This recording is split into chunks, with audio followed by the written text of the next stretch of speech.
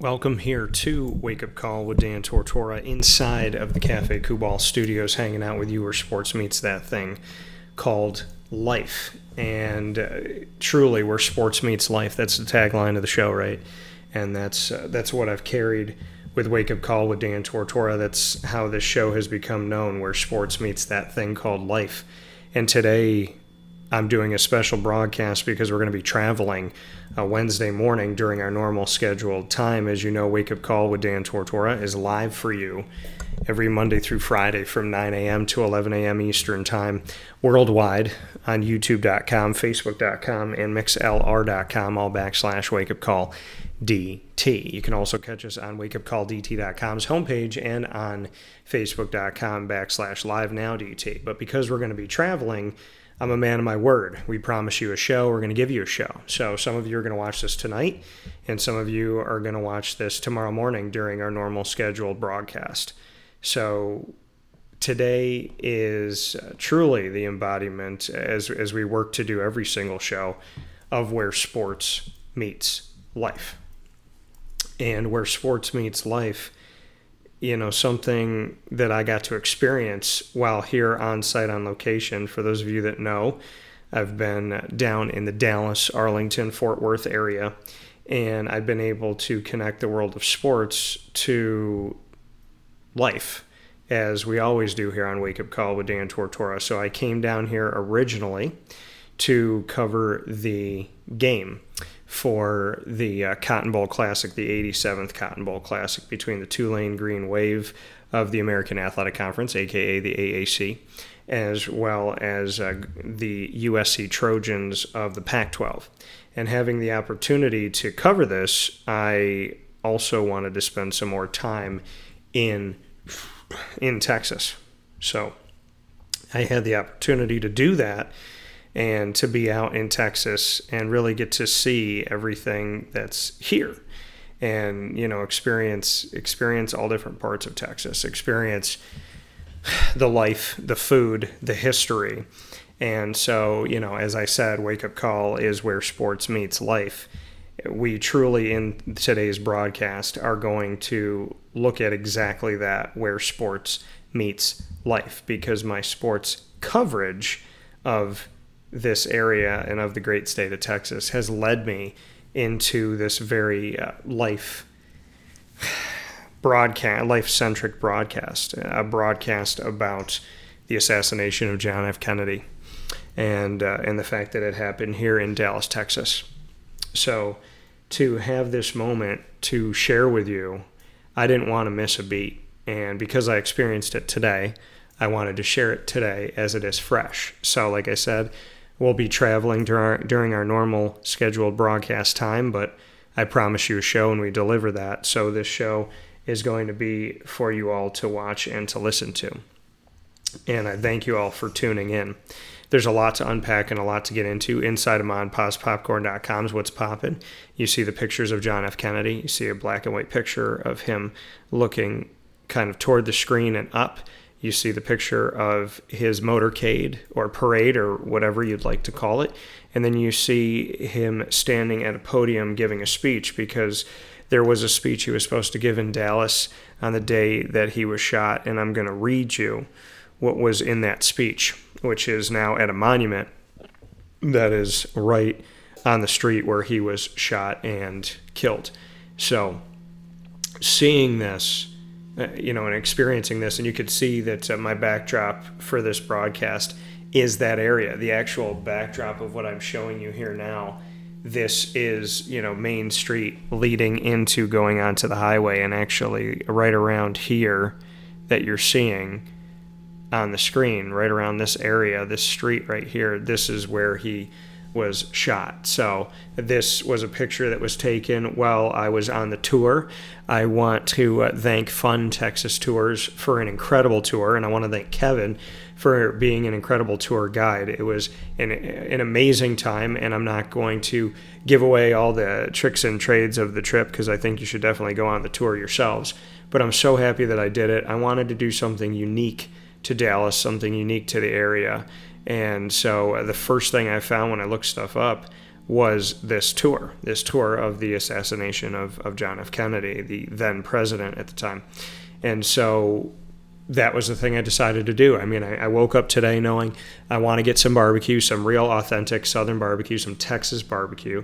And beyond that, I want to do something that is, significant to the area. Did I think for a second it was going to be taking a tour of the JFK assassination, and that I would be standing on the street and in the grassy knoll and right by the building that Lee Harvey Oswald was allegedly in, and that I could actually see the X's on the ground of where the president and the governor were shot, where the president was shot again, that I was going to go to the rooming house where Lee Harvey Oswald had been staying for a while, that I was going to go to his apartment, to where he allegedly took the picture outside, to, so many things that we got to see and experience, and be on the street, so many different streets, and to go up to his tribute and to the monument that they built for him in downtown Dallas, Texas. I never thought that any of this stuff was going to happen, but yet here we are, and I want to talk about it with you today, where sports meets life. So you're going to say to me, well, Dan, how do you connect sports to what you experienced today? Well, today I told you I was going to go get some barbecue, and I want to give a shout out to one of my drivers down here who suggested Railhead, and I went to Railhead and got to get some barbecue there today. I had the brisket, I had the ribs, I had their authentic smoky barbecue sauce. I call it smoky. So it was a good barbecue sauce. I had their baked beans, and I had their fries, and it was a great experience. I had a good time. I enjoyed the barbecue. And where did I have the barbecue? Well, Railhead is in Fort Worth. Well, what's in Fort Worth, Texas? TCU. Who's the team that I said deserved to be in the college football playoff this year? TCU. Who's playing Georgia for the national championship on Monday, January 9th at 7:30 p.m. Eastern time on ESPN? TCU. Who's the team that I said I liked a long time ago because I loved the fact that they're named the Horned Frogs? TCU. Who's TCU's coach that I covered in his entire time at SMU? Sonny Dykes. So, it was just funny how small and how smaller and smaller my world gets, and how God just, kind of put these things in my lap. I didn't even think about JFK's assassination. I didn't even think about where it was. I remember learning about it in school, but I don't remember them telling us it was Dallas, Texas. And, it was so long ago. And so I'm not even thinking for a second that I'm going to go on this tour, because I didn't even know the tour was here. And then on top of that, here I am in Fort Worth getting some barbecue, and I wanted to go to Railhead, and I originally tried to go to someplace else. I was going to try and do both. And when I went to the other place, it was closed. So my driver was like, well, I'm willing to take you to Fort Worth if you still want to go to this place. And I said, yeah, I really do. And so he drove me over there, and we went there and we experienced it. I experienced it. He drove me over there, dropped me off. And so, if the one place wasn't closed, I might have not have gone to Fort Worth, Texas today. And if I didn't go to Fort Worth today, then I wouldn't be in the backyard of TCU. And I didn't even think about being in the backyard of TCU until I went into Railhead, and they had a bunch of TCU stuff. They had lights, they had flags, they had signs of the Horned Frogs. And I'm like, okay, is this a TCU bar? And there was a guy wearing a TCU hat. And then I thought, you know what, just for giggles here, let me look up where in Texas TCU is. Oh, it's in Fort Worth.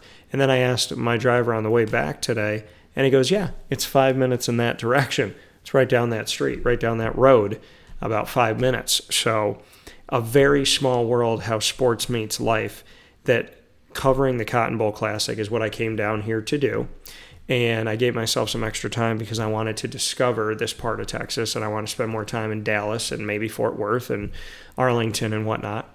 And so coming down here for the Cotton Bowl Classic, covering Tulane, who I've covered for almost a decade, getting to cover USC, who's on the West Coast, and I haven't been out to the West Coast to see them, so I was excited to do that. So being able to do all those things in the Cotton Bowl Classic, to live a kid's dream and be at AT&T Stadium where the Dallas Cowboys play, who are one of my favorite teams, and to stand on the field, to be on the field, to physically be in AT&T Stadium was enough. To be in the Cowboys' home was enough. And then to actually go down to the field, walk on the field, be on the field, I didn't want to leave.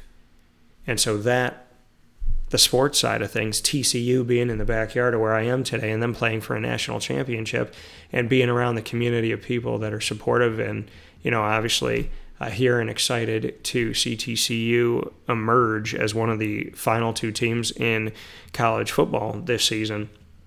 And then to have this JFK assassination tour that I took where sports meets life.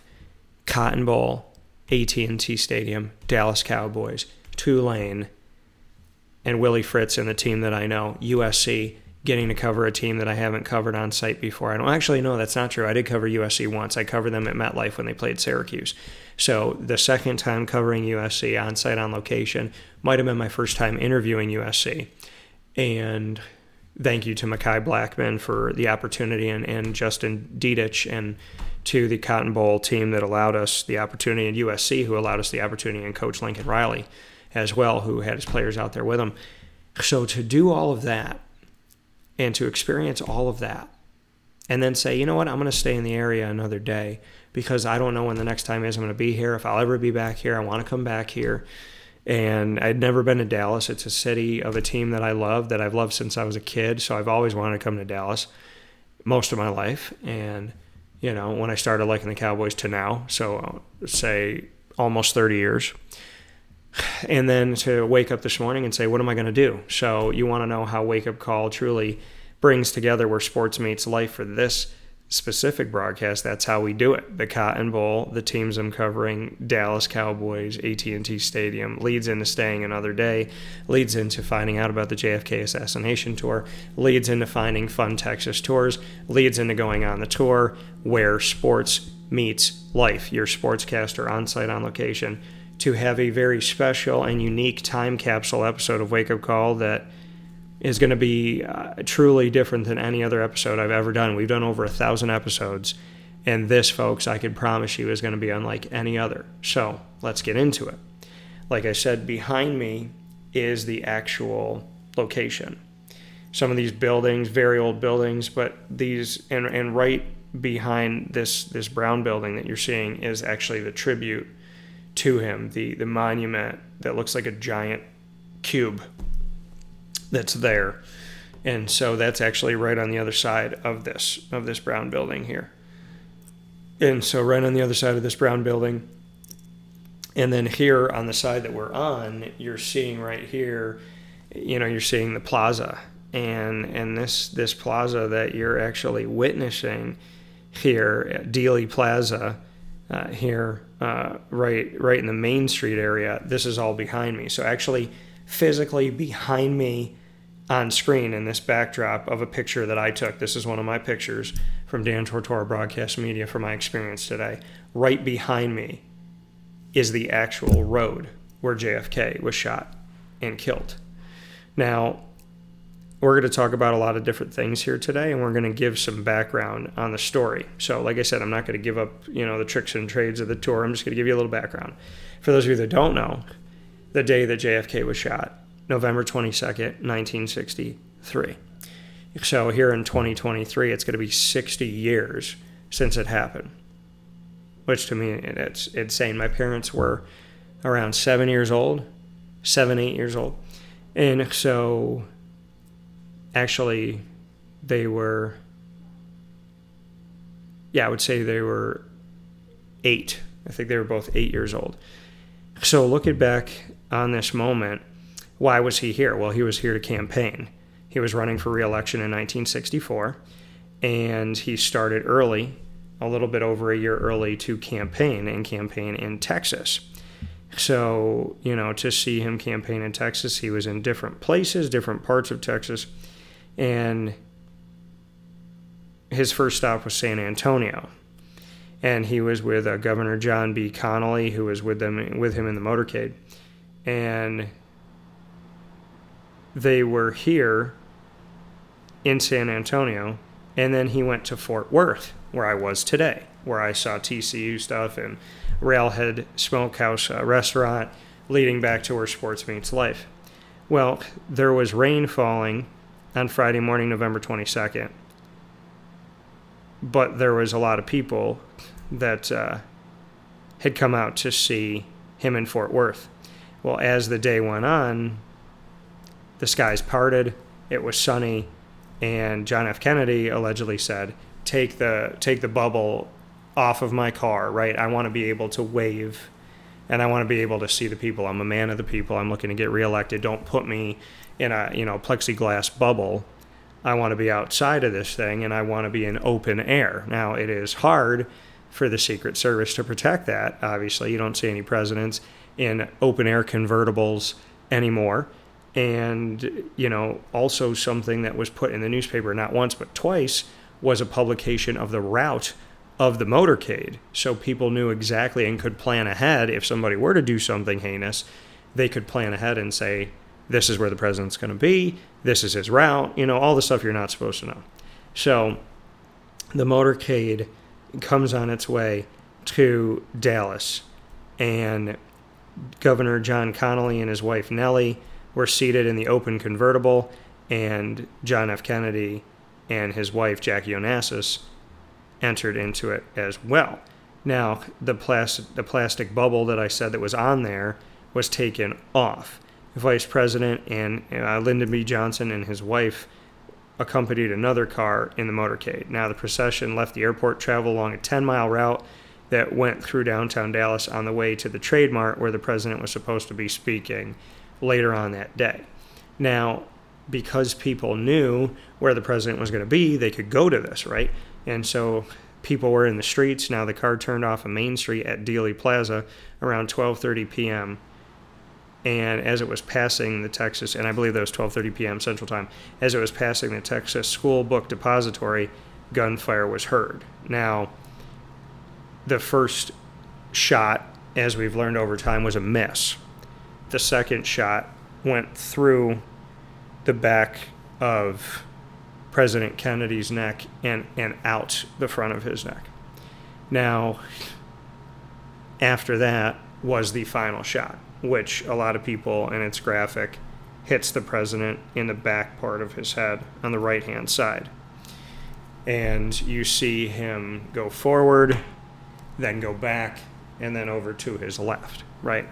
That's what if you go back and watch the video, they talk about the angles and whatnot. So Lee Harvey Oswald was brought up on the charge of this, and then Lee Harvey Oswald, before a trial could happen, he was killed by Jack Ruby, who was a nightclub owner.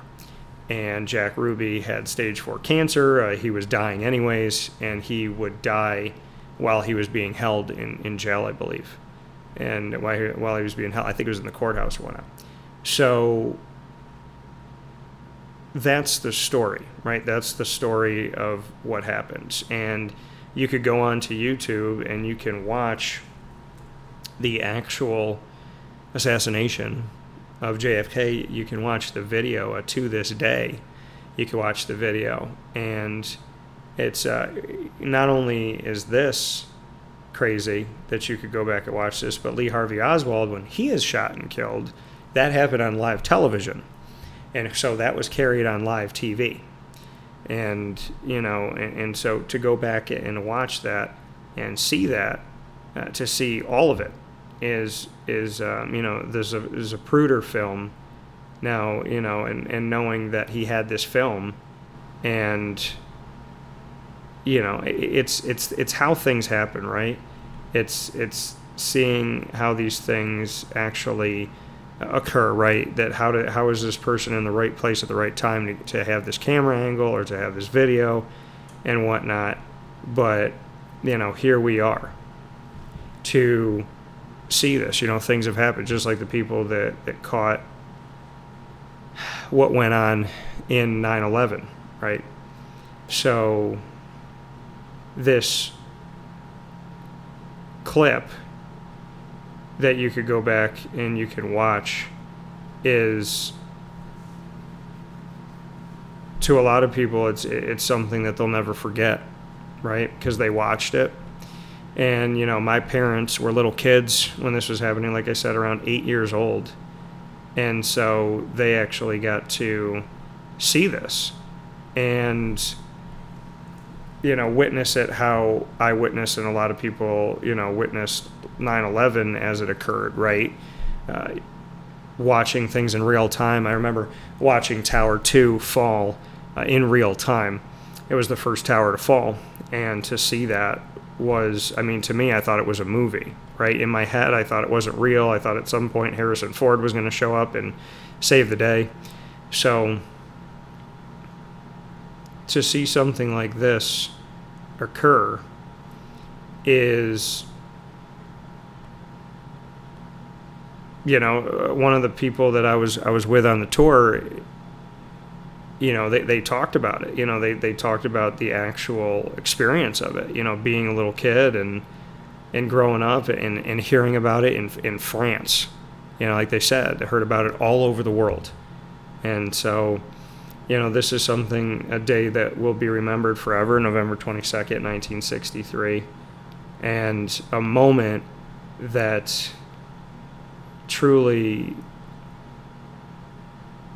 is one of the saddest moments in history, and still one of the most controversial moments in history as well, as we see, you know, this happen. And I'm actually watching here in the studios right now as this happened, and watching this again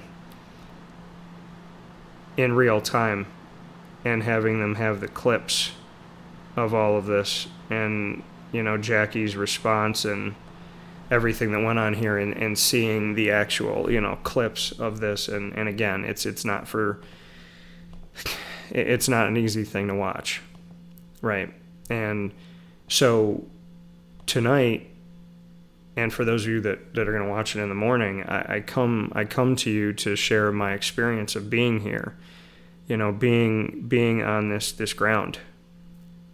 So the background that you'll see here is the background that's behind me. And as I told you, the background that's behind me in the Cafe Kubal studios for this broadcast, as we take a look at the assassination of JFK and my experience of physically walking the steps and driving to different locations. And again, I want to thank Fun Texas Tours, a fantastic tour by Kevin. I definitely would suggest that if you're in the Dallas area or near the Dallas area, that you come take a tour from Fun Texas Tours and check it out and see this for yourself. It was a unique experience. I've been to Gettysburg. You know, I've been to the Freedom Tower. I've been to 9/11 Ground Zero, when it was Ground Zero, and, you know, went inside of the church that was across the street. I was there when there were signs put up shortly after things happened, and people had candles and stuffed animals and signs across the street that they had put up for people that they were looking for, and people that had passed away, and, you know, remembering people. So I have experienced different things that I can say really make you feel in a way that you can't adequately compare to anything else. And so this is what you're seeing behind me here as we're talking today. And this is Dealey Plaza. And Dealey Plaza, which has been left somewhat untouched for decades, is here in the background. You see in the building here at Dealey Plaza, where you see the U.S. flag, and you see the white pillar area, and then the X in your bottom right screen. That was the what they call the kill shot. That was the final shot number 3, that hit the back of the head of President John F. Kennedy. So that's what you're seeing here in the background. Now, we're going to take a look, like I said, at a bunch of different things. Another look of Dealey Plaza is right here, and that's now the X is in the middle of your screen, that final shot number 3. And so that's because the first shot was a miss. The second shot hit Governor Connolly and hit President John F. Kennedy. And so that area has 2 X's, and that is a little bit back up the road from the shot that you're seeing right now. So this is that final shot that went to the back right part of President John F. Kennedy's head. And this is in Dealey Plaza. And now people drive on this road all day long, every day. And I actually, when I left, my driver, I was wondering if I was going to take this road because I kept thinking to myself, like, how many people drive on the street and don't even know what happened here? And my driver, sure enough, picked me up, turned left down the street, and I said, am I going to go down the road that the president was shot on? I actually drove inside of a car on the street. I know to a lot of people in Dallas are like, yeah, Dan, I do this 15 times a day. But to me, it was different, right? To be on hallowed ground, right? This is supposed to be a place where someone left us and is, God willing, in heaven. So on this road, where that X is, I drove on that road today. I literally drove down the street where John F. Kennedy was assassinated. Drove on the same road. And like I said, some people do this 1 million times a week. Can't even count how many times they do it. Uber drivers, Lyft drivers probably do it 15 times, 10 times a day. But to me, to be in Gettysburg, to be at Ground Zero in New York City, to be here today, this area, to drive on this road. I mean, in my mind, I'm like, this road shouldn't even be available to drive on anymore. This should be like, a hallowed ground, a place to pray, a place to leave flowers. This is a road that people drive on. They drive over that X. They drive over all of the X's, right? And some people don't even know what happened there, right? So to me, to say, are we going to go drive down the street? And then we actually did. And to look up at the building where Lee Harvey Oswald allegedly fired these 3 shots. And I say allegedly because there's a lot of stories out there that are either way, right? It's whatever you believe. And so as we're driving down the street, I looked up at the building. And as I cross where John F. Kennedy was shot and Governor Connolly was shot, as I'm coming down the road, I'm looking up at the Texas Depository where Lee Harvey Oswald was. I'm looking up at the building while I'm driving on the street. And I'm saying, like, I'm literally here. Like, how many times can you say, oh yeah, somebody, you know what I mean? You go to a monument or something like that, and you're standing in a place that should make you stop, should make you silent, should make you reverent. And in the moment. So I spent a lot of time in silence, a lot of time in different areas here in Dealey Plaza, different angles, different places, kind of just wherever the Lord took me. And I just thought it was so surreal and so strange to physically drive today on this road, past these X's, looking up at that building, remembering what happened here. Now, the tribute area that you're seeing right here is like an open tomb. And what we were told by our tour guide, Kevin, today, was that this tomb was here, or is here the way that it is, because it looks very cold. It doesn't have much of any color to it. It looks like a giant fence. It's lifted above the ground, as you could see. There's eight pillars, so to speak. There's 2 in each corner, and you could see 4 of them here, because I'm taking this from the other end. And the spot in the middle that you would think a statue is stolen from, that spot in the middle says John Franklin Kennedy on one side, and it says the same thing on the other side, and he's not standing here. Now, the story was that this monument was made to be cold like this. It was actually made to show that his spirit walks about, right?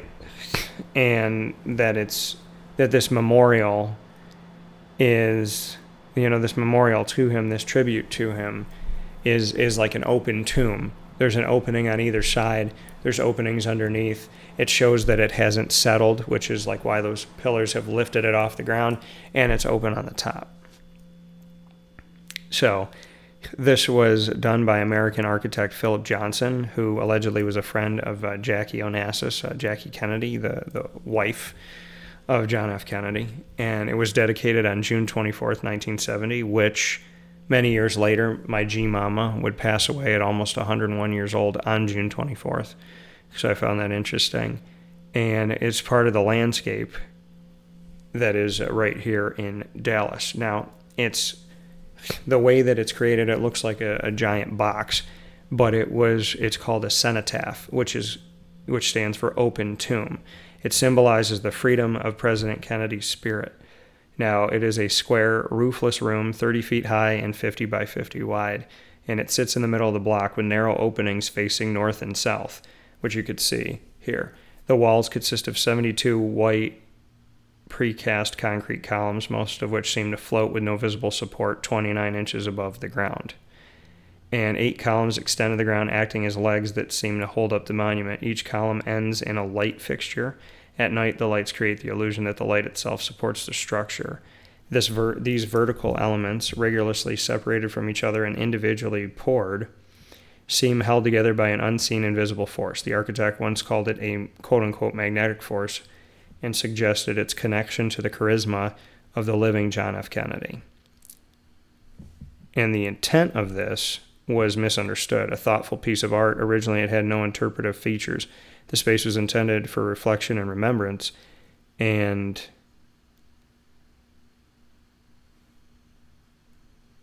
this is coming to us from the 6th floor museum at Dealey Plaza, who tends to the upkeep of this memorial. So I want to thank them for that description and information here.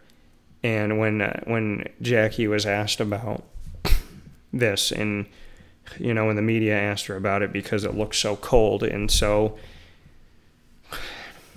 just lacking, right? There's not much to it. It doesn't have much color. It doesn't look appealing. There's no statue of her husband within this. So the thought was, why make something like this? It's ugly, it's distant, it's cold. And her response was, well, that's the way that I feel. That's the way that she feels about her husband's death. So the question has become, did she approve of this structure because she felt the lack of not having her husband? And so here this memorial lacks having a representation of her husband physically showing him? Or was it her way that some people believe, and our tour guide talked about, was it her way of telling Dallas, I'm going to leave you this ugly monument because of the ugliness that I feel about your city where my husband died? And allegedly Jackie never came back to Dallas, Texas after that. So this is kind of one of those you decide things, but it is a very cold, and it leaves you, it's very still, it's very quiet, and again, going to different places that are supposed to represent a tragic moment in our history, it had a calming and yet specifically unique silence to it that I experienced when I was there. Now, we're going to go back to the road here in a second, but I want to go to the rooming house where Lee Harvey Oswald was staying. So now the mattress is different. We were told this is not the same mattress, but this is where Lee Harvey Oswald came after the shooting of John F. Kennedy. He had been here. He was estranged from his wife. He was only supposed to see his wife on weekends and their child, and she was going to be having another one. So he was only supposed to go visit his family that he was estranged from on the weekends. She was staying with someone else in Irving, and he decided to go against everything and go and see them on a Thursday night. And allegedly the gun that he used was in that home, and allegedly he went to pick up that gun that Thursday night that he would use, and he wouldn't be at the rooming house where he was supposed to be, but he would return here after the shooting occurred. So this is what the rooming house looks like on the outside. There is somebody who inhabits this home. There's somebody who lives here. The front part of the home is a museum. The rest of it is this person's home. I find it very uniquely kind of creepy and strange that somebody would live in this house, that someone would actually stay here and inhabit, this place that seems to have a ghost, have the ghost of Lee Harvey Oswald, hopefully not the actual ghost of Lee Harvey Oswald, but just the feel of an unsettling, history to it. And here in this picture, what I'm pointing, and by the way, the hand in here is my picture, or my hands. You see my hand in these pictures. Say, Dan, why is your hand in these pictures? Because when you go into the rooming house, where you can't take pictures unless you have somebody in them or something in them. So you have to almost mess up your picture. So, I took pictures with people in it, and my hand in it and whatnot. Now, on in here in the dresser, what I'm pointing to is, I think, his arrest papers that kind of state everything here of Lee Harvey Oswald's arrest was sitting here framed. And so very interesting here as we go back to his room, and the dresser was off on the right-hand side in the corner. Now, where Lee Harvey Oswald was arrested, we actually got to go here, and it is the Texas Theater. Now, the Texas Theater is still in operation today. You could still see movies here. And every year on November 22nd, in recognition of that fateful day in Dallas, they have the movie on the title board there. They actually will put the movie that was playing the day that the president was assassinated. And so at the Texas Theater, you can actually see the movie that was playing there. And like I said, it's still there today. You could still go there today, and you can actually physically can go inside. War is Hell is the name of the movie, and they'll put that up on the marquee every November 22nd, from what we were told. And this is me right underneath the Texas Theater sign is this star for Texas, and so I stood right underneath that. And then I have another angle, so you could see the Texas. It's a T all the way down to S vertically that you had seen in the last picture. Here's the marquee, and you could see right underneath the marquee is that star with the yellow ceiling that I was underneath. And if you were to zoom into this, you can actually see that they do play recent movies here, and they have a movie that just came out that is actually there in the theaters. So really, really incredible to see this. This is another picture of the tribute where you could see it here in John F. Kennedy Memorial Plaza. And if you go all the way to the right of the screen and you go down the sidewalk to the right of that brown building, you'll be walking right into Dealey Plaza and Main Street, where you can go right over to the Texas Book Depository and see where Lee Harvey Oswald was allegedly stationed, and you can look out onto the street that I said to this day. I mean, it's an entrance to the highway. It's not even like a main street. It's like a main street. It's a highly populated street coming out of the city of Dallas. So this is another look at the memorial area to honor all of that. And some of the other pieces here that we got to see. I'll show you another picture of the road. So this is a picture of the road where off to my right and up would be the Texas Book Depository. And so this is looking down the road. So this is as if John F. Kennedy's motorcade was in front of me, and I was taking a shot from taking a picture from behind them, so to speak. So that's what this angle is of this, and like I said, the Texas School Book Depository would be off to the right-hand side of this. And so this is actually a picture of the 6th floor. And if you look at the top window, as I cut off the other floors here, so if you look at the top window on your screen here, and you see that there is a white box and there is a black dot on it, that is where Lee Harvey Oswald allegedly sat and took 3 shots toward the president, John F. Kennedy.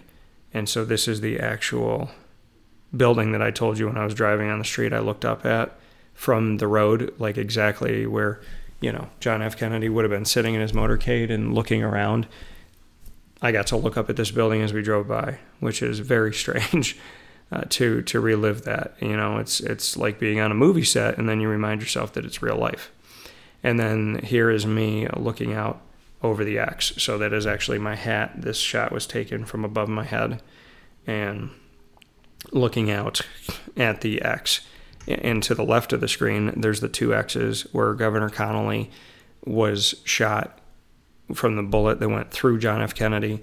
The shot that missed actually went down the road and hit, I think it hit one of the, I don't know if it was a pillar, I forget exactly what he said, but the shot had gone down the road, obviously past the motorcade, and ricocheted off of something and cut the face of someone who was standing as a visitor that was, excited to see the president and came out to wave and whatnot.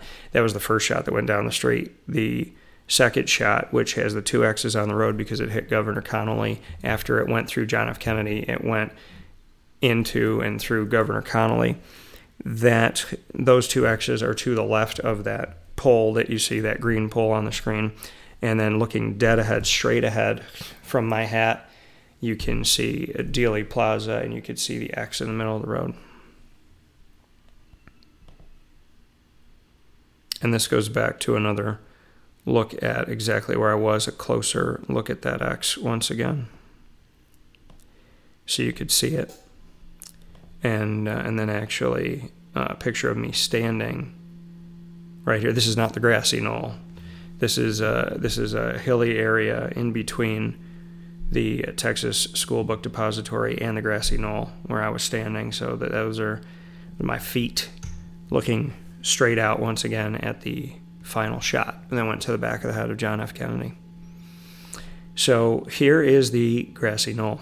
Now, they told us to go three poles. So there's the first pole, the second pole, the third pole. That post, right? The post that you're seeing at the bottom of your screen. Because I took this shot looking out at Dealey Plaza, looking out at the road. Now, they told us to go 1, 2, 3, stand by that post and look straight out. And if you look straight out from this grassy knoll, which really isn't a grassy knoll, it's a parking lot.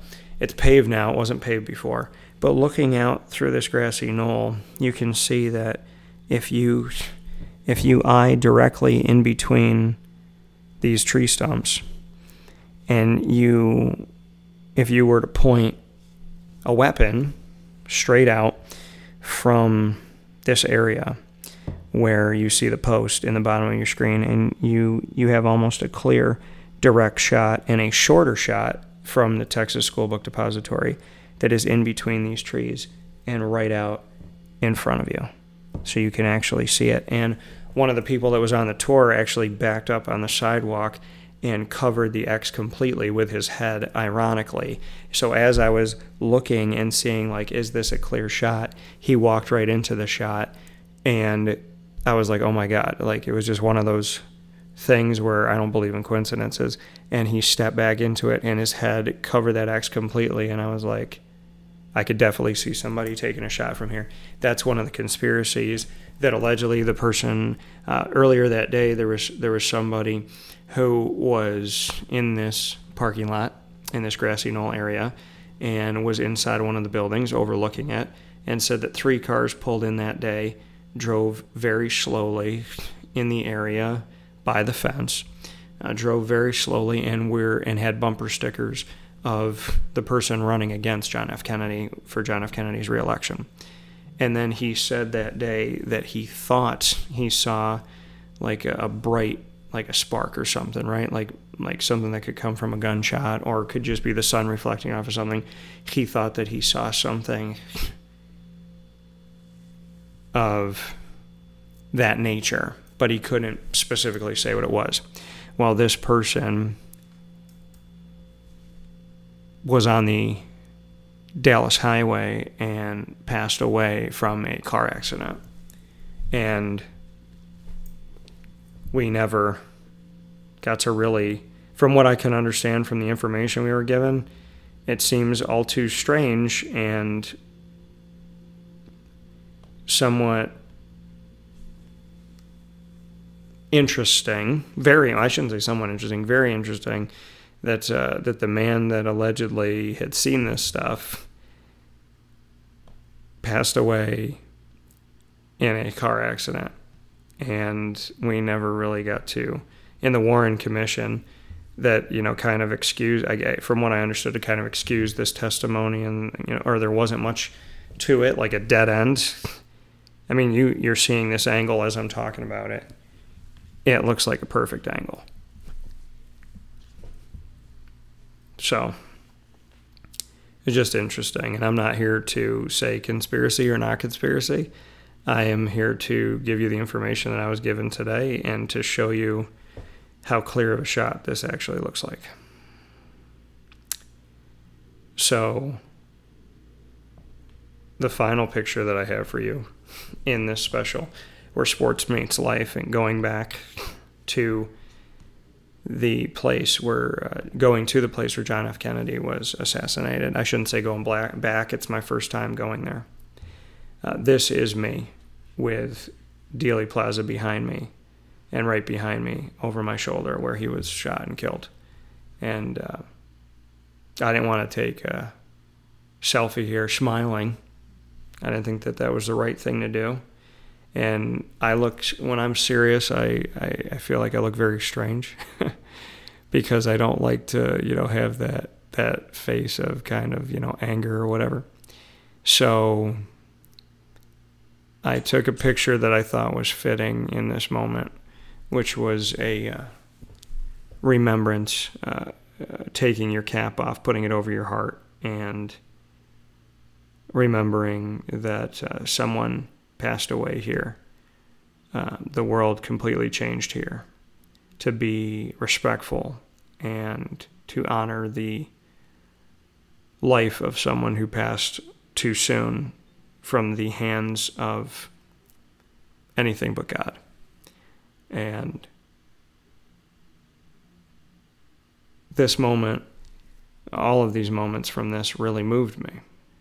Moved me in a way that is hard to put into words, to see what I saw, to hear the stories, to go to the rooming house, to go to Lee Harvey Oswald's apartment, to go to the fence where he allegedly had taken the picture, to hear about his story with his mom and his story with his wife, and then Jack Ruby, to hear the story of Jack Ruby, who shot Lee Harvey Oswald on live television and killed him, and allegedly went to the ground and said, why am I being arrested? I'm a hero, right? I just shot the man that shot the president.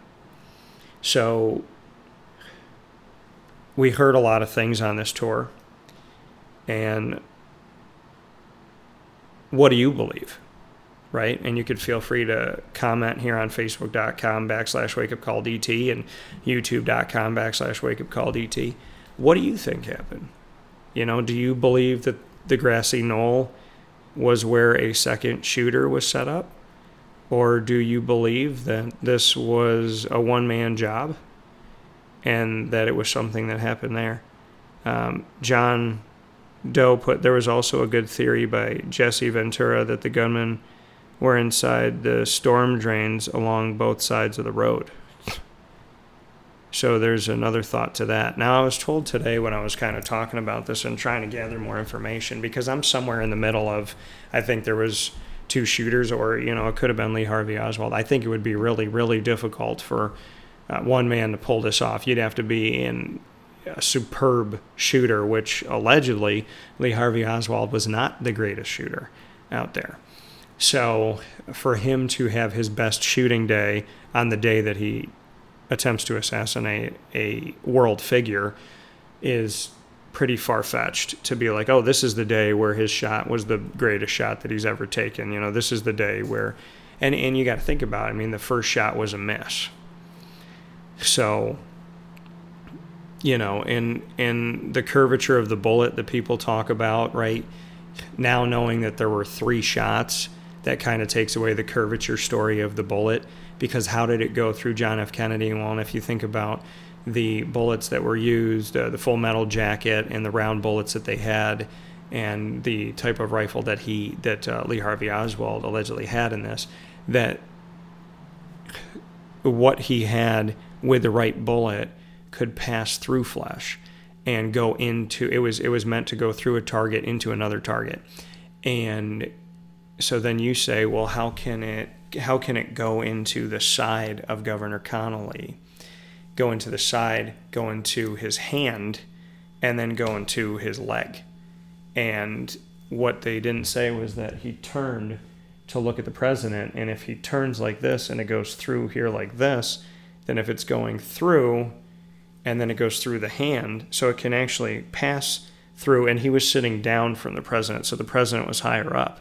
So if the bullet's coming down this way and goes through the president, it stands to reason that it could go through Governor Connolly, go through his side, hit his hand, and go into his leg, because that would be a straight diagonal shot. That the bullet actually, because you say, well, how could the bullet go through the president, and then how could it go through 3 parts of Governor Connolly's body? Well, if Governor Connolly was angled the right way, then that bullet traveling through could go 1, 2, 3, and out.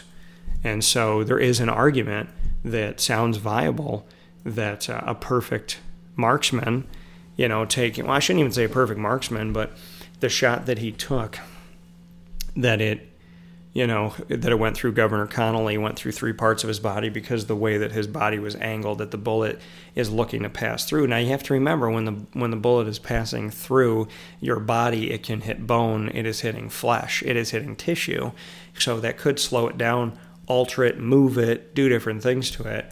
And so there's a lot of different things that go into this, of how can the governor have it go through him, then through. But if you're sitting like this and it comes through here, and then through your leg, it would actually just be traveling in a straight line, right, in a diagonal line. It'd be going straight through the governor, and it just so happens to be that that's how his body was positioned. So, that was an interesting take of it. And then, people say, well, why did his head go back and to the left? Because it would seem he got hit this way and then fell this way. If he got shot back here, then why would he go back and over? But then they talk about when the bullet hit, that it creates this opening approach. And so if it hits you here on the right side, that explosion, essentially, not to be graphic, but that explosion would be happening on the right side, that would kind of rocket you the other way, right? Push you the other way. So, really, out of everything that I heard, it left me still somewhere in the middle of, was it just Lee Harvey Oswald acting alone, or was there somebody else? But it's hard for me to believe that Lee Harvey, even though the bullets, and again, they said that you would have to fire off, these 5 or these 3 shots within 5 to 6 seconds originally, is what they were saying. And so when they went back and they looked at it, they said actually, when you go back to the first shot, that he had about 11 seconds to do it. So the Carcano rifle that was used here by Lee Harvey Oswald, now this Carcano rifle that he utilized, not the easiest thing, because you got to load it, and then do it again, and then do it again. So again, for him to have his best shooting day on this day where he could have been a little bit, now he was in the U.S. military, right? And so there was that side to his training. But for him to be in this moment, to not be the best shooter out there, to have to do it in 5 seconds later on, they say, okay, 11 seconds, still 11 seconds, okay?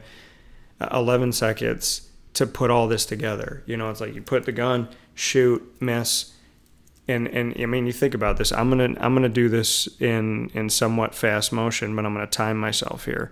So if you and forgive me for those, you know, gunmen, you know, people that know how. I don't want to say gunmen, but people that know how to use, you know, a weapon out there. That I might not be loading this Carcanel rifle correctly, but I'm just gonna miss, make, right? Now I did that in about 6 seconds or so, but at the same time, the question is, how good is your shot, right? And why did he miss the first one? Was he nervous? If he was nervous and he was kind of fumbling about himself, how could he get this done in 11 seconds? And now the argument of how Lee Harvey Oswald could do this is that Lee had the same shot the whole time, right? From where he was in the Texas School Book Depository, he's looking at the motorcade, and as the motorcade's going, now when it came in, now you think about it like this, when it came in front of the building going a slow, maybe 10 miles an hour, he had an easy shot. He had an easy shot. Now, why wasn't that shot taken? Because that shot was right in front of him. I mean, it's literally like just pointing right out the window type of thing. So you got a shot right there, and you don't take it. As the car turns and starts to pull down the road to go toward the highway, you take the shot and you miss. Now, the argument that was told to me is he took 3 shots. He's looking at the president from behind, and the president is just getting smaller down the road, but it's the same angle, right? You're taking the diagonal shot. Now, I would argue as you're coming around the bend, that road that I was on, you might not be able to tell it from here behind me or from the pictures I showed you, but that road curves to get on the highway. So you're not going, I mean, it's curving around. And I looked from where the spot was up at the building, and obviously trees can grow over time. This was almost 60 years ago. But I think to myself, were those branches there? Was there any obstruction? Because now when you look at this tree, you know, there is an obstruction. There's not a perfect shot. So for you to be looking and to shoot down that street and to have the road curve the way it does, yes, your target is right in front of you, and and that's the thing, is he's getting smaller and smaller. If you missed your first shot when he was closest to you, how could you become a better shooter as he got farther away? And like I said, the grassy knoll angle is a lot better of a shot. Now, the argument there for the grassy knoll is that some people believe that when you are trying to hit a target, that the toughest target to hit is the one that's moving side to side. And if you're in the grassy knoll, the president is moving from the left to the right, left to the right. Where if you're up in the school book depository, he's just moving straight down. Now, John said, no way one man did this. Even the medical personnel who treated JFK at the hospital stated that the head wound was an entry wound from the front of the head. If you are somehow still believing the main story, you need to get your head checked. So John, you know, saying, hey, I believe there's another shooter. And like I said, brings me over to the grassy knoll. Now, looking at that grassy knoll once again, everything that I heard about this story, I can't believe that Lee Harvey Oswald was just a deranged egomaniac who thought that he was so amazing and so great and just wanted the world to know that he was so successful, right? Because there's these different stories about, did he go to Mexico? Was he trying to go to Cuba? You know, was he really trying to renounce his citizenship to the United States and stay in the USSR forever? Why was he there for a couple of years? Type of thing. So there's the whole story of who was he trying to be? Was he playing a double agent? Why when he was arrested, did he have 2 different licenses with 2 different names on it? Why at the rooming house was he under a different name? So you look at kind of that story, and is this man just a man who was told by his mother his whole life that he was going to be somebody and he didn't really need to work that hard, and he became narcissistic? Is that enough to say that he was a really good? I mean, you could be narcissistic. It doesn't mean you're a good shooter. You can be narcissistic. It doesn't mean that you're going to go and do something like this. You could be absolutely out of your mind, but does that lead to, what was his vendetta against John F. Kennedy? What did John F. Kennedy do to him? Right? It's not like he had a bunch of followers. It's not like he had people that he was leading some cult or some faction that was, anti-government or anti the president, and that he had this following of people that considered him their leader, right, to do their bidding. Remember Charles Manson? He was, he had followers. There's people out there that are absolutely insane. Mussolini, Hitler, that had followers, and that didn't seem the case. Lee Harvey Oswald, he seemed like a loner. Jack Ruby, who shot him, what we were told today was, Jack Ruby, he was crazy himself. He was out of his mind. He thought his dog was his wife, and, this, that, and whatever. And that Jack Ruby was just this bipolar guy who was crazy too. So, and that's what I said to the tour guide today. I was like, in trying to look at all angles of this, the question that comes to mind is, are we really to believe that these were just two crazy men just doing crazy things? That Lee Harvey Oswald was just crazy enough to try and assassinate the president and succeed, and Jack Ruby was crazy enough to believe that if he assassinated JFK, he would be considered a hero. It's up to you to decide, but the whole time I've been talking, you've been looking out from the pole that we were told to stand at, which has a direct shot to that final X, which is where the president got shot in the head. And to me, I was told this is a difficult shot to take because it's side to side. I look at it as, if you're a good marksman, you know how to hit a moving target, right? And whether you're up in the building or you're here in the grassy knoll, you know how to hit a moving target. And as the target is coming into your viewfinder, to be able to do something like this. Now remember, whether or not you believe it's Lee Harvey Oswald or Lee Harvey Oswald and somebody else, somebody missed the moving target the first time when it was closest to the Texas School Book Depository. This shot looks even closer in person from the grassy knoll. And the fact that the only eyewitness that described that there were people kind of scoping out this grassy knoll earlier, in the day, happened to just kind of coincidentally die in a car accident on the Dallas highway, seemed, and obviously it wasn't the day of that happened, but that also seemed strange. There was never a trial by jury. There was never a trial by jury for any of this, and that didn't create any type of closure. And to this day, almost 60 years later, I stood there today saying, I don't know if I believe it was just Lee. And then I walked to the area and I looked around the area and I was like, it doesn't make sense that it was just Lee. It just doesn't make logical sense that it was just Lee.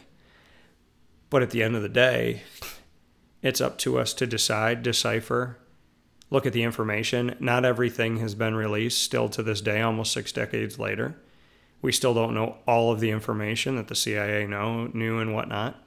We do know that the leader of the CIA was fired, so he had a reason to be angry at the president. And we know that there were different things going on. There was a failed attempt in Cuba of overthrowing Fidel Castro. There was a lot of other things going on in the background. And for Lee Harvey Oswald, the people that he went after were people that he seemingly had either a connection to or that threatened his life. And I'm still not clear on where his connection was to the president, nor what his connection was to anybody threatening his life in that moment. And for Jack Ruby, if the man's bipolar and a little bit off and whatnot, he had no history leading up to that point. And what would compel him to do such an act after so many years of, maybe to some people just being a crazy person, right? We all probably know somebody who's a little off, somebody who you're a little bit nervous to be around, or who's said or done something that's made you feel a little unsettled. But it's a big jump to say, well, this person unsettles me too. Well, they must have just done this because there was this reason or that reason. So, I mean, it's a story that leaves a lot of things open to interpretation and to us to continue to decipher 60 years later, which continues to make it interesting. The truth is JFK was assassinated. The truth is it was a horrific day for Dallas, Texas, for the country, for the world. The truth is it changed how you release information to the media about the president, the fact that the president never shows up on time, the fact that you're not going to know the route the president's taken. I remember during 9/11 that they showed a picture of the bunker that they said President Bush was in, and they were talking about like where it is, and they took a picture of it, and I was like, I really hope this is smoke and mirrors, and that they're taking a picture and talking about a location that is not where he is, and that this is to just put people off the scent. Because if you're literally physically saying, oh, he's right underneath this trap here and this is where we're located, that would command everybody to that area that would want to do him harm. So I was always hoping that time during 9/11 was hey, we're going to send you here, because that's not really where he is. Because if that is where he is, that was one of the dumbest, most asinine things to do. In the case of telling everybody where the motorcade was going, well, they said they wanted people to show up. He was trying to get reelected. They wanted people to come out. They didn't want him to tour the streets of Dallas and have nobody be there. The whole point of him being there as a man of the people was to see the people. So it makes sense that you would want people to know, yet if I'm the president of the United States, I'd ask myself a question. Why was my entire route told? I'm not the Macy's Day Parade. And number two, why was it republished a day before in the paper again? Now, the sad thing about all of this is not only the death of John F. Kennedy and its effect that it had on the world and all of his loved ones, but it was also the speech he never got to give, which is a very profound speech, which was located where I am right now with Dealey Plaza behind me. It was located pretty much where I'm sitting here right now, looking out at Dealey Plaza, and it reads as follows. We in this country, these are the words that were allegedly written by John F. Kennedy to say at the place that he was traveling to from this motorcade that he was going to be speaking at in Dallas. Quote, we in this country, in this generation, are, by destiny rather than choice, the watchmen on the walls of world freedom. We ask, therefore, that we may be worthy of our power and responsibility, that we may exercise our strength with wisdom and restraint, and that we may achieve in our time and for all time the ancient vision of, quote, peace on earth, goodwill toward men, end quote.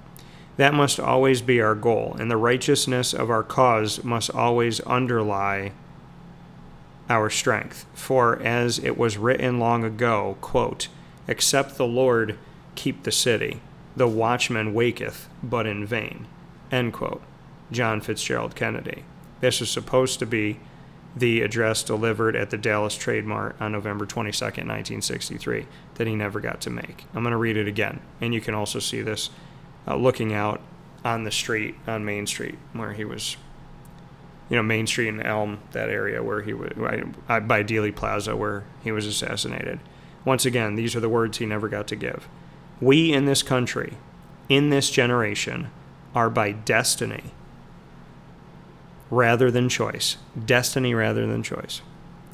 The watchmen on the walls of world freedom. I thought watchman was interesting right here. We ask, therefore, that we may be worthy of our power and responsibility, that we may exercise our strength with wisdom and restraint. So not just exercise your strength, but to exercise your strength with wisdom behind it and restraint, and that we may achieve in our time and for all time the ancient vision of, quote, peace on earth, goodwill toward men, to have it now and for all time. That must always be our goal. And the righteousness of our cause must always underlie our strength. So again, saying that there was something more important than the strength of the nation. The righteousness of the cause, not just the strength that the country has. For as was written long ago, quote, except the Lord keep the city, the watchman waketh but in vain. Except the Lord keep the city, the watchman waketh but in vain, end quote. The address that John F. Kennedy was supposed to make at the Dallas Trade Mart on November 22nd, 1963, that he was never able to make. So, again, where sports meets life, here on Wake Up Call with Dan Tortora, spending time in this broadcast to speak on my experience of the JFK assassination tour, learning about Jack Ruby, learning about Lee Harvey Oswald, learning about John F. Kennedy, learning about the conspiracy theories, learning about the original theory, learning about what happened that day and that time, getting background on the players that were involved within all of this, going to the memorial and the coldness and the detachment of that memorial, and being able to actually drive on the road, be by the building, touch the area, be at the grassy knoll, stand there, look up at the sixth floor where Lee Harvey Oswald was, to see the X's that are forever etched onto the street. And not only that, but the police officer that was shot by Lee Harvey Oswald in a different neighborhood, to see the X on that street, to go to Lee Harvey Oswald's apartment, to go to the rooming house where he went after all of this happened, to walk into his room. And I will tell you, of all the places and the different feelings that I got, there was a certain feeling in the rooming house that was more dark. I don't know if dark is the word. It was more of the smell in the room. It almost smelled like how it would have smelled 60 years ago. So the smell in that room and the energy of that room felt like there was something menacing to it. Maybe dark is the word. So to go through all of this and to see all of this, the whole point of coming to Dallas, to coming to a city that I've always wanted to come to, was to experience Dallas. And I thought that going there and doing this today, I really did get to experience not only Dallas, but to experience a part of our history. A moment that my parents will never forget, just like I remember everything. I remember so many things about 9/11. I remember point by point, 21 years later. And here my parents are all these years later, almost 60 years later, remembering, being 7, 8 years old and experiencing this day of the JFK assassination. So I want to thank Fun Texas Tours. I want to thank the city of Dallas. And I want to thank our tour guide, Kevin, for giving us the different angles, for telling us, hey, here's the story that we know. Here's the story that's out there that refutes that story. And here is the background on the characters within the story. I thought it was a beautiful way to kind of let people decide while we learn, and to make our own kind of avenues here. But you almost can't help but feel like an investigator when you're standing on the hill here and you're looking out over everything, and you're going into these different places and you're seeing these different things and you're feeling these different things, and There's different energy coming from different places and different parts of this road of tragedy. I can't compare anything to it. I'm not going to try to. I will not disrespect the experience by doing that. And I would have loved if this never happened. If this never occurred. I think we can all second that. That in any given moment, life can be taken. Life can be altered. We learned that with Damar Hamlin, with the Buffalo Bills. That happened while I was down here in Dallas. Because we were sitting and watching the game. The media was in our kind of media hospitality area after the Cotton Bowl. Life is precious. And you have no idea what's going to happen next. What to John F. Kennedy was a way to try and win Texas back and make a good impression and show his vulnerability in a positive way, ended up with the end of his life. What once was a detour from the original plan of where they were going to drive to, as they were going to go straight down Main, and it was like, no, we can't go straight down Main, because if we go straight down here, then, we're going to get onto the wrong part of the highway. We need to go the other way, so let's make a right instead, and then we'll make a left, and we'll go down this road closer to this building. Now, Lee Harvey Oswald, think about this. He got the job at the Texas School Book Depository weeks before, I think it was 6 weeks before any of this happened, that the motorcade was coming in and that it changed its course. So it's not like he got the job because he knew the president was coming and he knew where he was going to be and he knew everything that was going on. He got the job before any of this happened. So again, it leads to this predetermined, premeditated murder, that it couldn't have been premeditated because he got the job before he even knew the president was going to be there and where the president was going to be. So that refutes it too, as to, okay, well, he was in this building that had an angle and had a shot on the corner here, but he didn't take the job for that reason. And he was also, there were notes of different things that he had left to his wife about things he was going to do, and somebody that he was going to go out and hurt, and this, that, and whatever. And allegedly there was never a note about his desire to hurt John F. Kennedy. Now this man, Lee Harvey Oswald, who is known to be allegedly narcissistic and think that, he was going to become famous and that he was some great man, if he's out there telling her, hey, I'm going to hurt these people and this is what I'm going to do, and he's leaving her letters about this, like, hey, you might find me in jail tonight because I'm going to hurt this person, why didn't he leave one about the president? Wouldn't that have been his biggest stage? So why leave it about other people and not about the president, right? So that, again, doesn't look premeditated. So there's a lot of questions. I left the tour with a whole lot of knowledge. I left the tour with a whole lot of feeling and just kind of an undescribable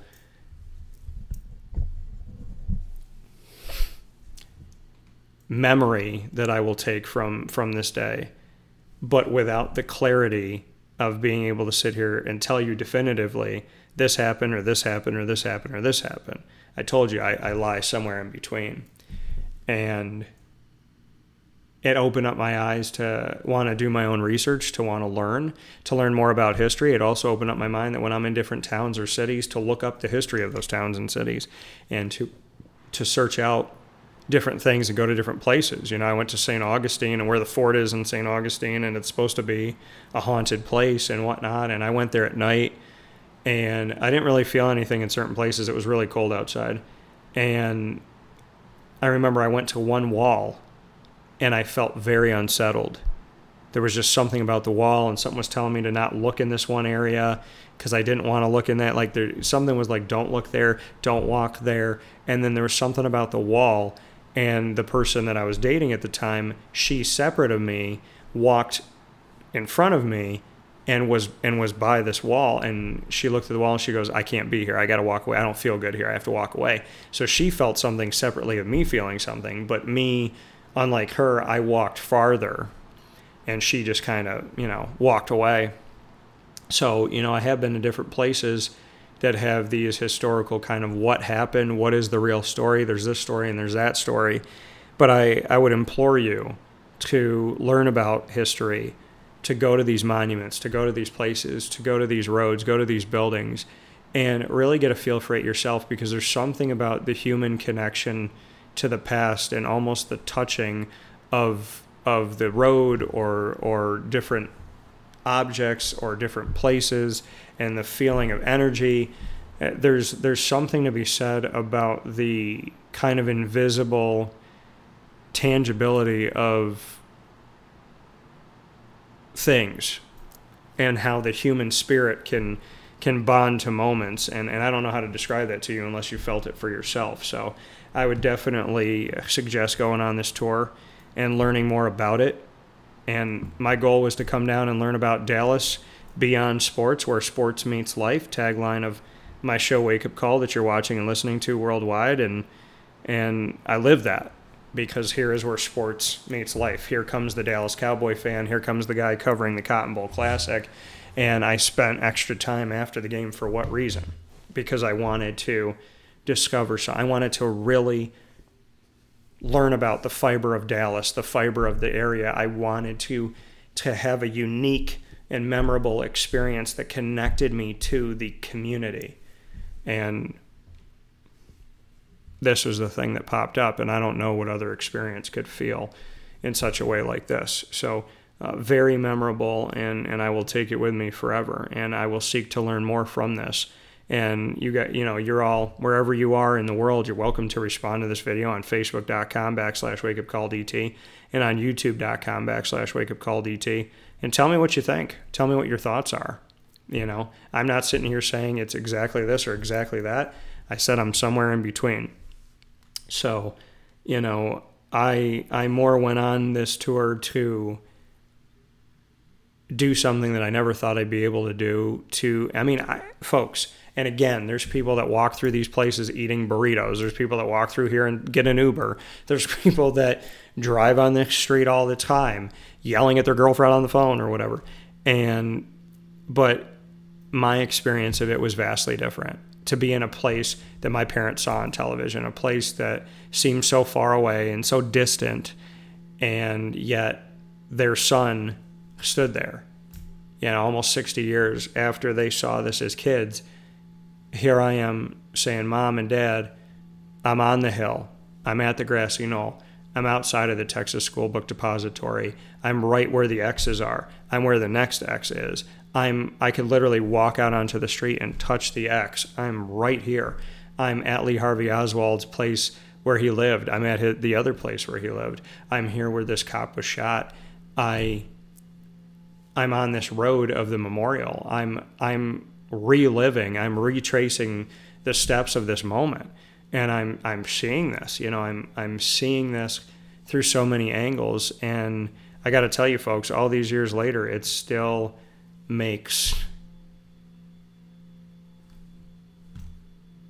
it makes you feel something. I think even the coldest heart can feel something here. And I experienced it from the moment I went to the Memorial Plaza, and it was just quiet. And people were just kind of walking around, not necessarily doing anything except for reading the signs on the ground, the one that's standing up, going up to the monument, walking into the monument, looking around the monument, standing there, and just kind of living in the moment. It was a horrible moment in our history, and I can't even believe that to this day you can walk right up to it. And you see that video over and over again. You learn about it in social studies class and history. But it seems, again, so detached, so on a cloud somewhere by itself that you can't go there and you can't physically see it, feel it, be there. And here I was today, right there, looking at it, just standing there looking at the X from all different angles. And it just brought me to a place that nothing else has ever brought me to, an effect that is all its own. I pray for the Kennedys in heaven. I pray for all of the loved ones here on earth to continue to live on today. And I pray for the health and safety and happiness of us all. I implore you to learn about history, because we have to learn from where we've been. And at the same time, I pray that you all are good to each other and stay safe so that we don't have to have these moments in history anymore. I thank you for watching and listening to Wake Up Call worldwide on Facebook.com, YouTube.com, and MixLR.com. Watching and listening worldwide, YouTube.com, Facebook.com, and MixLR.com, all /WakeUpCallDT, Facebook.com /LiveNowDT, and on WakeUpCallDT.com's homepage. Wake Up Call with Dan Tortora archives our broadcast, and you can go back and watch and listen on these many channels on Amazon Music, Audible, iHeartRadio, iTunes, and Apple Podcasts, MixLR, Player FM, Podbean, Podvine, Stitcher, TuneIn, Spotify, and YouTube. All you have to do is search Wake Up Call with Dan Tortora, or one word, Wake Up Call DT. And a big thanks to all of our incredible partners in Central and Upstate New York: Cafe Kubal, Carvel DeWitt, the Wildcat Sports Pub, Witty Wicks, Avicoli's, PB&J's Lunchbox, Ma and Pa's Kettle Corn and Popcorn Factory, K9 Camp Dog Daycare, Mother's Cupboard, 317 at Montgomery, Great Lakes Honda City, Chick-fil-A Watertown, K9 Campground Dog Boarding, Chick-fil-A Cicero, and Chick-fil-A Clay, and of course Pizza Man. And we are proud to be the exclusive multimedia marketing partners of both the Le Moyne College Dolphins and the Bryan and Stratton Bobcats of Syracuse. You can get our Le Moyne content on Wednesdays at 9 a.m. Eastern Time during the live broadcast of Wake Up Call. We air our specials called Inside of Dolphin Time with the Le Moyne College Dolphins on the first and third Wednesday of each month. It is AD and DT with Athletics Director Bob Beretta and myself, Dan Tortora. And every second and fourth Wednesday, the Dolphin Dive, where we dive into the stories of student athletes, coaches, as well as administration, future Dolphins, and alumni. You can get all of this information and all of these shows on the Dolphins by going to the Le Moyne tab on wakeupcalldt.com and by subscribing to youtube.com /wakeupcalldt. For more information on your Dolphins, go to LeMoyneDolphins.com. The Bryan and Stratton College Bobcats of Syracuse, exclusive multimedia marketing partners with Wake Up Call with Dan Tortora and Dan Tortora Broadcast Media. The Bobcats come to you monthly exclusively on Wake Up Call with the Bobcat Buzz, interviewing student athletes, coaches, and administration with the Bobcats men's and women's soccer teams that have both won national championships, the men's and women's basketball teams that are in season right now, and the inaugural baseball team that will be coming into existence this year in 2023, God willing, in just a few months. You can get all of our content by going to the BSC Syracuse tab on wakeupcalldt.com to see the Bobcats and hear from them. And of course, you can go to youtube.com /wakeupcalldt to get our Bobcat coverage. Once you subscribe to the channel, you can search Bobcat Buzz. For more information on your Bobcats, go to syracuse.bscbobcats.com. With all of that being said, Wake Up Call with Dan Tortora from the Cafe Kubal Studios, on the road with you where sports meets life.